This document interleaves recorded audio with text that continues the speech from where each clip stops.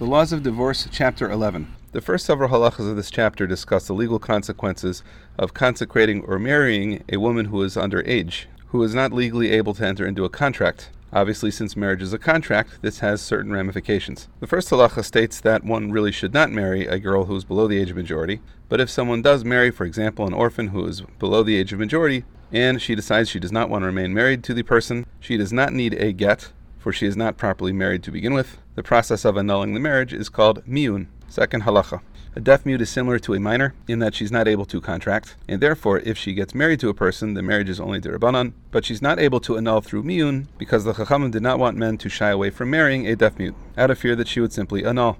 Third halacha. A minor can annul the marriage whether she is consecrated or actually married. Similarly, she can annul the relationship to a yavam.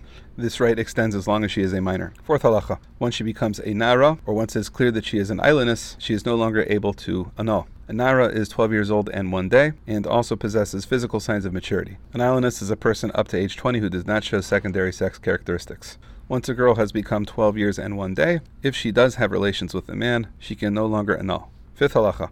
As we said, once she is 12 years and a day, if she has relations with her husband, she is not able to annul. If she does annul and gets remarried on that basis, she must divorce her second husband with a get. Sixth halacha. Once the wife is an adult, she is no longer able to annul, and she would therefore need a get in order to divorce. And this is true regardless of whether the couple has had relations. However, if she did not have relations, the requirement that she have a get is derabanan. Seventh halacha. If she is under 10 years old and does not understand the nature of the Gerushin, that is, her ownership interest in the potential money, she does not need to annul her marriage. She can simply return to her mother's home. Eighth halacha. This halacha goes into the text of the annulment, but the basic idea is that she must, before witnesses, state that she no longer wishes to be consecrated to her husband. Ninth halacha. The witnesses to the miyun, to the annulment, should write a document attesting to the fact of the annulment and give it to her. The requirements of the get do not exist with this document. It functions more like a receipt to demonstrate that she has annulled. 10th halacha. The two witnesses do, however, have to know the identity of the girl and her husband. 11th halacha. This halacha is the text of the miyun document. The important part is that it states the day in which the annulment happened. It identifies the people who are parties to the annulment. It attests to the fact that the girl who annulled is still a minor, and that this has been verified through an examination, and it should be signed by the witnesses. 12th halacha. If she annulled from her first husband and marries a second husband, she is now forbidden to the first husband, regardless of whether she has had relations. 13th halacha. By contrast, if she simply had promiscuous relations with another person but did not marry him, she may return to her first husband. 14th halacha.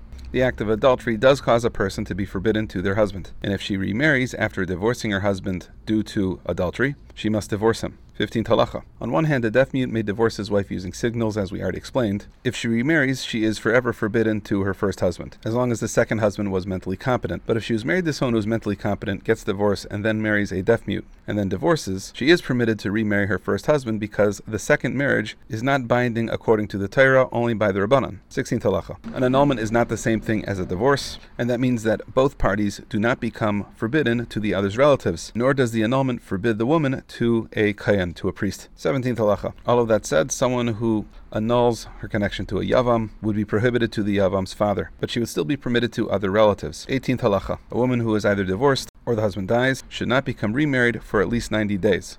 This is so that if she is pregnant, we will know if the child is from the first or second husband. 19th halacha. In the case of a conditional get, we count the 90 days starting from when the get is written, because from that point onward, the husband is no longer allowed to be in seclusion with the wife. 20th halacha. The rabbis decreed this even in the case of a woman who is not able to get pregnant, or even in the case that someone was consecrated but did not get married. 21st halacha. A freed servant or a non-Jewish woman who converts to Judaism must also wait 90 days for the same reason. And this is true even if she is married to her husband who is also a Gentile and they both convert together. 22nd halacha.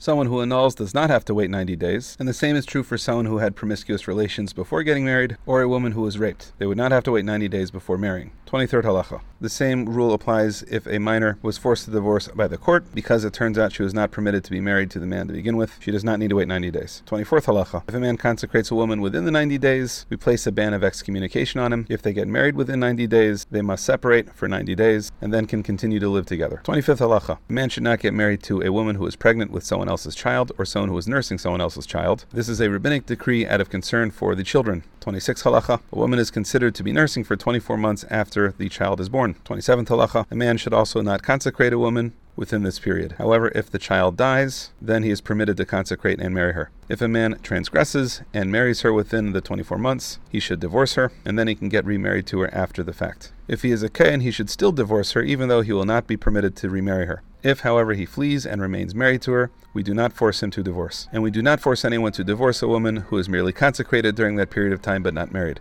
Obviously, most of these halachas really don't have any practical application in the modern day, but some of them do. And so therefore, out of an abundance of caution, I repeat my reminder that for practical questions, please consult your favorite local Orthodox rabbi.